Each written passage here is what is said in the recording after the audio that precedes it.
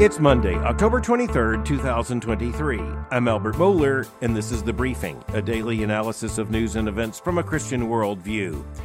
The President of the United States gave an address last Friday in which he asked for over $100 billion of combined military assistance for Ukraine, Israel, and Taiwan. There is a lot to this, but what you have here is a loaded political package, and it's at a very decisive moment in world history.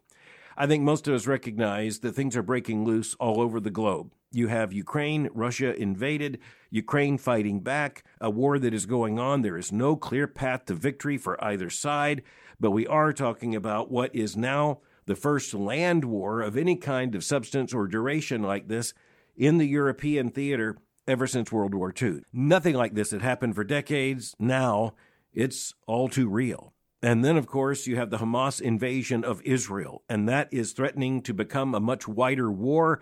Hezbollah there in the north is sending very clear signs of interest in joining the fray. That would present Israel with an enemy to the north and an enemy to the south. You're talking about a change in the world situation in which you have what I call a new axis of evil that is now developing with Russia and China and Iran. We'll be tracking that in days and in weeks to come. This is a major reshaping of the globe, of the world picture. And that reminds me of a couple of terms we ought to think about. Worldview is one of those terms we have necessity to use on the briefing over and over again. We talk about news and events through a Christian worldview. That is a Christian understanding of the world, a Christian understanding of reality, a Christian understanding of human life, a Christian understanding of morality. That means the great truth claims of Christianity shape the reality, and then we seek to understand world occurrence, all the basic issues of life, through the lens of a Christian worldview. A world picture is a bit different. A world picture is our understanding of the way the world is, how it exists, what the globe looks like. And thus we have a changing world picture. We need to have a maturing, ever more faithful worldview. We need to make sure we have an accurate world picture that is based in reality, based in truth, and adjusting to changes in national borders, changes in international affairs, changes in technology. Our world picture needs to meet reality as it is on the ground, on the globe. Our worldview needs to meet the test of Scripture, based deeply in scriptural truth and in the great profound eternal truths of the Christian worldview. One day, our world picture will be gone, but our worldview will continue. That's a distinction that makes sense, I think, this day, simply because our world picture is changing constantly. Fundamentally, in the last, 2 to 3 weeks, that world has changed. The Russian invasion of Ukraine, now well over a year ago, our world picture changed. Our picture of what's politically plausible, our picture of who our friends are, our picture of who our enemies are. This is all changing before our eyes, and right now, as I said, it looks like there is a triumvirate lining up to reshape the world at the expense of the United States, Western democracies, and of course the nation Israel. We're talking about Iran and Russia and China, and not by coincidence, those three are very much involved with one another, even as you see the headlines of the days pouring out. More on that in days to come. Meanwhile, let's go back to the president's proposal. The president made a proposal to Congress of a combined omnibus spending bill that would amount to more than $100 billion. That's more than $100 billion. Now, the largest portion of that would be military aid to Ukraine. But put an asterisk on that for a moment, because that gets just a little bit complicated.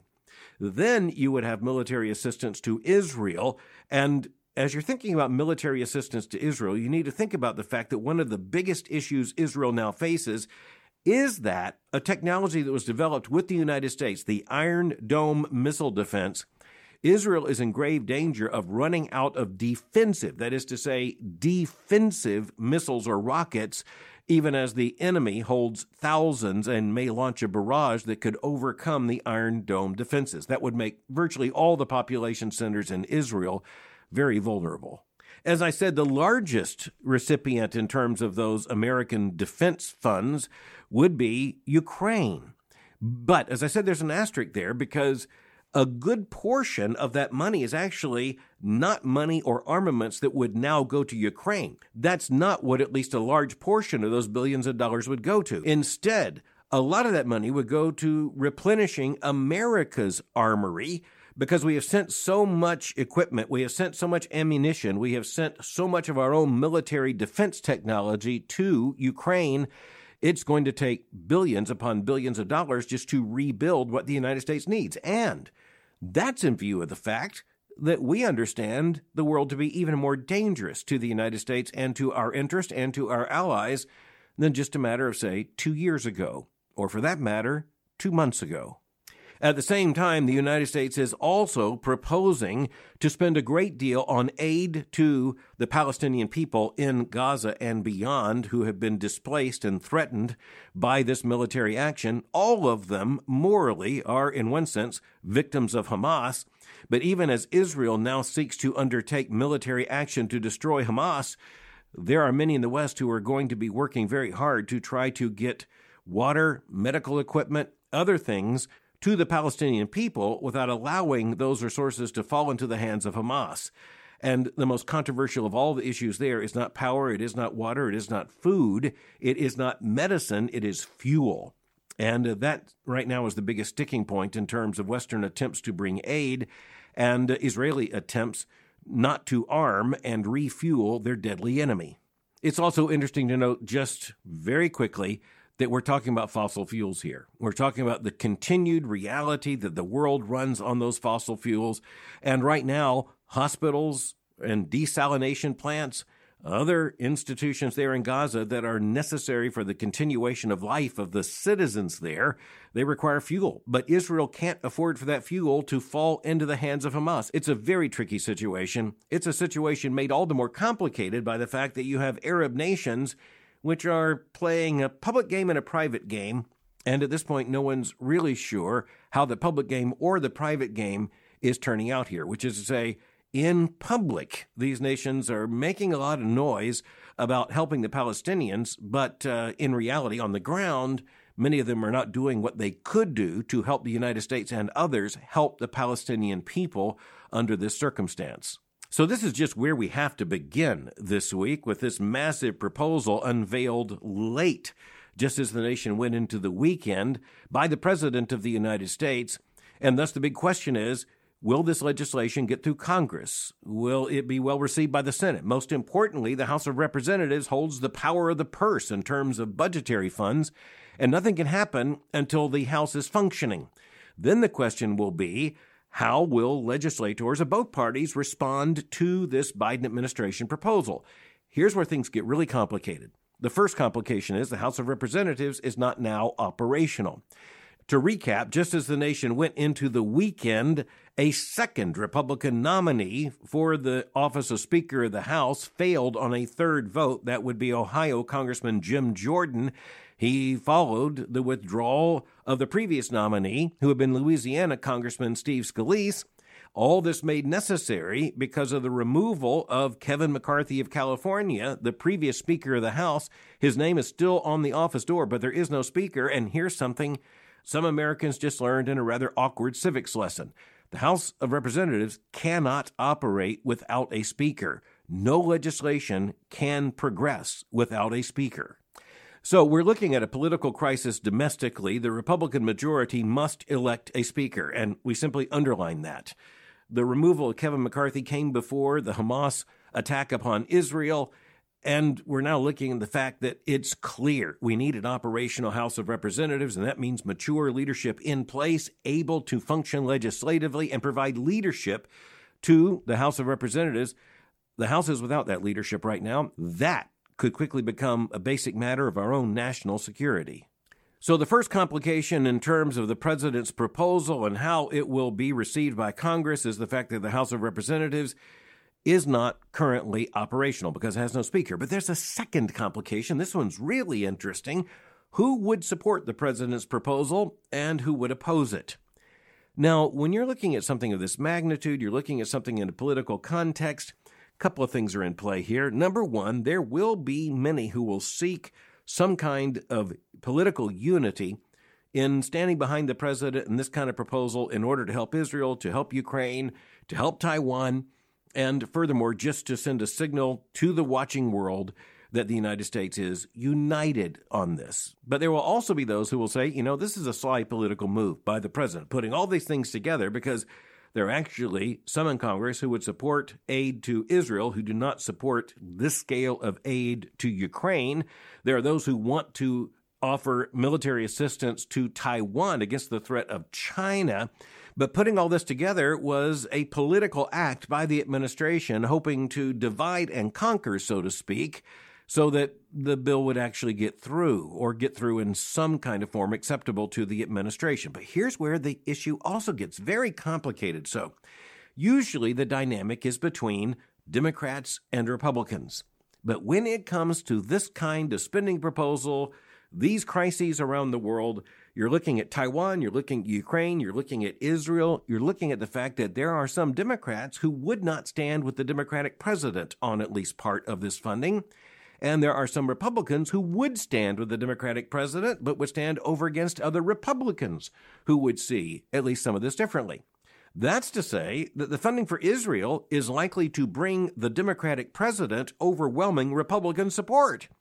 The support for Ukraine, not so much. On the support for Israel, the president's big problem is not likely to be Republicans. The problem is likely to be rather anti-Israel Democrats. In other words, in his own party, the left wing of his own party, the Squad, just to give an example. But as you're thinking about aid to Ukraine, the situation is the opposite. There would be many Republicans in favor. There would be probably most Democrats in favor, but there would be an increasing number of Republicans ready to say, now, wait just a minute, what is the exit strategy here? And especially now that we are looking at war in the Middle East as well as war there in Ukraine, we better be very careful how we channel these long-term defense investments. So you're looking at a very complicated picture. The next few days are going to be absolutely strategic, but I just underline again, unless there is an elected Speaker of the House or some mechanism with a temporary speaker to move things forward, all of this is relatively hypothetical at a very dangerous moment in world history. Coming back to the United States, a very important, interesting development in the state of New Jersey. You can't talk about Russia's invasion of Ukraine without talking about the Russian Orthodox Church, without thinking about Ukrainian opposition, even right now, Ukrainian opposition to the Russian Orthodox Church. You can't talk about the conflict in the Middle East without talking about Israel as the Jewish state being attacked by an Islamist terrorist organization, Hamas. So theology's in the headlines. It's right there front and center in the headlines. Theology's in the headlines coming from New Jersey, but in this case, the theology is Hinduism, and that comes as something of a surprise to most Americans. As you are looking at the major world religions being present in terms of adherence in the United States, Hinduism is very low in terms of percentage, and most of them are immigrants to the United States from the Indian subcontinent. But the state of New Jersey actually has the largest population of Hindus in the United States, and that amounts, we are told by U.S. News, to about 3% of the population. And 3% in this case is pretty massive. But massive doesn't even come close to describing the new Hindu temple that in recent days was dedicated there in Robbinsville, New Jersey. The photographs are very stunning, and the architecture is immediately recognizable as a Hindu temple. You think of the Hindu temples built especially in India and elsewhere around the Indo-Pacific world, it's a recognizable architecture. And in this case, this temple is massive by any Hindu proportionality. It is able, we are told, to swallow the MetLife Stadium almost 4 times. That's the campus itself. The temple dominates that campus. It is now described as the largest Hindu temple in the world, which now is not, we are told, in India, but rather in New Jersey. Dina Yellen of U.S. News reports it this way, quote, "The gleaming edifice of marble and stone is graced with decorative arches, intricate carvings depicting stories from Hindu scripture, and about 10,000 statues. Its spire reaches 191 feet into the sky." Now, let's just look at that math again. 10,000 statues. By definition, Hinduism is polytheistic. That is to say, it believes in many gods. How many gods? More than anyone can count. There is no definitive count of Hindu gods. The carvings in this case, the statues, reveal 10,000 different statues depicting different Hindu deities. The same report tells us, quote, almost 13,000 people from around the world spent 12 years working on the project, constructing, again, the largest Hindu temple in the world, quote, ahead of its official opening and dedication last week, which included dedicating not just the temple, but also a welcome center and a religious museum. Devotees said it would be a landmark moment for America's large and growing Hindu community, including almost 300,000 living in New Jersey. But this temple is not just for the reported 300,000 Hindus in New Jersey, but rather it's intended to be a symbol of the presence of Hinduism in the United States, this massive temple in its grounds, but also something of a tourist attraction as well as a religious attraction, especially for the Hindu devotees here in North America. Another fact that is widely advertised about this temple is that it was built by volunteer labor. This is based upon the Hindu principle of Siva, which means that millions of hours of labor went into the construction of this campus based upon the devotion of Hindus who volunteered. But there is a great deal of controversy about this, and the controversy made it into the headlines because there are arguments being made, accusations being made, criminal investigations being conducted into how exactly the word volunteer was defined here. U.S. News reports about a 2021 lawsuit against the sect, quote, charging that volunteers were abused and held as virtual prisoners on the work site, as well as a criminal investigation undertaken by federal authorities following a raid on the complex in 2021. Quote, the suit accuses the group that built the temple of trafficking hundreds of laborers from India and forcing them to work in poor conditions and for below minimum wage pay. Workers, according to the suit, were subjected to, quote, shocking mistreatment, including 12.5-hour days, 7 days a week, little time off throughout the year. But that lawsuit's been put on hold so that a New Jersey criminal inquiry can proceed. The U.S. Attorney's Office in Newark would neither confirm nor deny an active investigation, but lawyers for both sides acknowledge that the investigation is now underway. Sarah Pulliam-Bailey of the New York Times reports the issue this way, quote, even as visitors are making their way to the Robbinsville Temple, the treatment of some of the people who worked on its construction is still at issue. When the temple was raided in 2021, dozens of workers were taken from the construction site, end quote. Because of this reporter described the temple as being, quote, clouded in controversy, end quote. My main interest here is theological, and Sarah Pulliam-Bailey gets right to the point when she tells us, quote, for Hindus, the temple is the heart of a religious life, and where they believe God resides in sacred images of deities. That, according to Yogi Trivedi, identifies a scholar of religion at Columbia University who served as a volunteer spokesman for the temple during its dedication weekend, end quote. He also said, quote, temples are used for rituals such as the waving of a sacred lamp, communicating with the divine, music and chanting, and the bathing of the sacred image of a deity, end quote. So just go back to that, the bathing of a sacred image of a deity. That bathing, known as a sacred lustration or an act of devotion, but again, at the center of it all is the presence of a deity in the form of an idol, as it is claimed. That is central to Hinduism. And as I said, an official count is actually impossible. Obviously, this is a major distinction between Hinduism and biblical monotheism, biblical theism, the God of the Bible revealed in both the Old and the New Testaments. This is made most graphically clear in the Old Testament's comprehensive condemnation of all attempted images of God.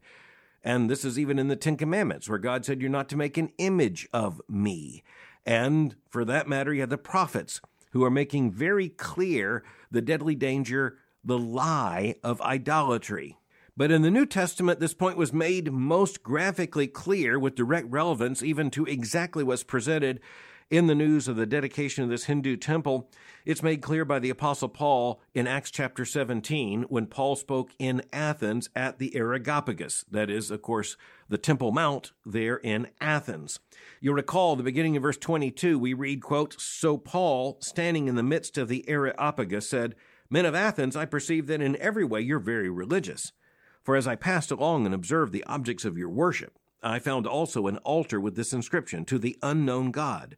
What therefore you worship as unknown, this I proclaim to you. Then in verse 24, this is what Paul tells the Athenians there in a temple to idolatry. So he knew exactly where he was. He knew exactly to whom he was speaking, and this is what he said boldly in verse 24 of Acts 17. Quote, "The God who made the world and everything in it, being Lord of heaven and earth, does not live in temples made by man, nor is he served by human hands, as though he needed anything, since he himself gives to all mankind life and breath and everything."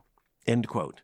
So in other words, God, the God of the Bible, the one true and living God, the maker of heaven and earth, the Father of our Lord Jesus Christ, he cannot be represented as an idol. He will not be represented as an idol. He does not live in a temple made with human hands, nor does he want human hands to serve him as if he needs anything, and that includes a bath. So all of a sudden, in the headlines of the day, you find not only controversy about a temple that's caught the attention of law enforcement. That's not my main concern. But rather, my main concern is to point to the theological conflict, the worldview conflict, the deep, essential, right at the heart of biblical Christianity conflict. And even as we understand how this story is being reported in the news, we understand that theologically, this is even bigger news, and in one sense, older news, than America's mainstream media could possibly understand. But finally on this, I need to shift to a major report that came out almost at exactly the same time. This report appears in The Economist of London, one of the most authoritative news sources in the world. This tells us about an explosive census taken in India, and it's so controversial because it sought to count people by Hindu caste. That's C-A-S-T-E, caste, a status to which you are assigned by birth, in which you are ranked from the very lowest, known as the untouchables historically, all the way up to the highest hierarchical aristocratic class. The Economist reports it this way, quote, "The census shows that Bihar, that is one state in India, Bihar is home to about 130 million people. Some 63%, that is a clear majority, belong to castes considered other backward classes or extremely backward classes. A further 20% are Dalits, formerly known as untouchables, at the very bottom of the pyramid. So that's 63% plus 20%. That's 83% identified as either other backward classes or extremely backward classes. The Economist simply says that the census is very controversial and, quote, "these numbers are explosive because they show that the share of backward castes in Bihar's population is higher than previously estimated." Time's running out for this consideration today, but I simply want to affirm, even by pointing to this report in The Economist, that theology matters. It always matters. It matters everywhere, and it matters for a very long time. And what you see here is that the influence of Hinduism within the historic caste system of India, it's easier to say you want to get past it than to actually get past it. And so what you're looking at here is the report telling us that something over 80% of the people in this Indian state are considered to be of lower castes or extremely lower castes. And that has to do with economic status, has to do with political status. It has to do with whether or not one basically can function in public. And I just underline again, this is deeply rooted in theology there in India. We don't have time to unpack this, but the understanding of history as a cycle with reincarnation makes a great deal of difference, in which the argument is you live what Hindus describe as a more holy life, at least in part, in order that you may be reincarnated to a higher status. By itself, that should be enough to underline not only that theology matters, but that the distinction between biblical Christianity and the gospel of Jesus Christ and every other religious truth claim or religious system in the world, it is not only distinct, it is, when rightly understood, nearly infinite. Thanks for listening to The Briefing. For more information, go to my website at albertmohler.com. You can follow me on Twitter by going to twitter.com/Albert Mohler. For information on the Southern Baptist Theological Seminary, go to sbts.edu. For information on Boyce College, just go to boycecollege.com. I'll meet you again tomorrow for The Briefing.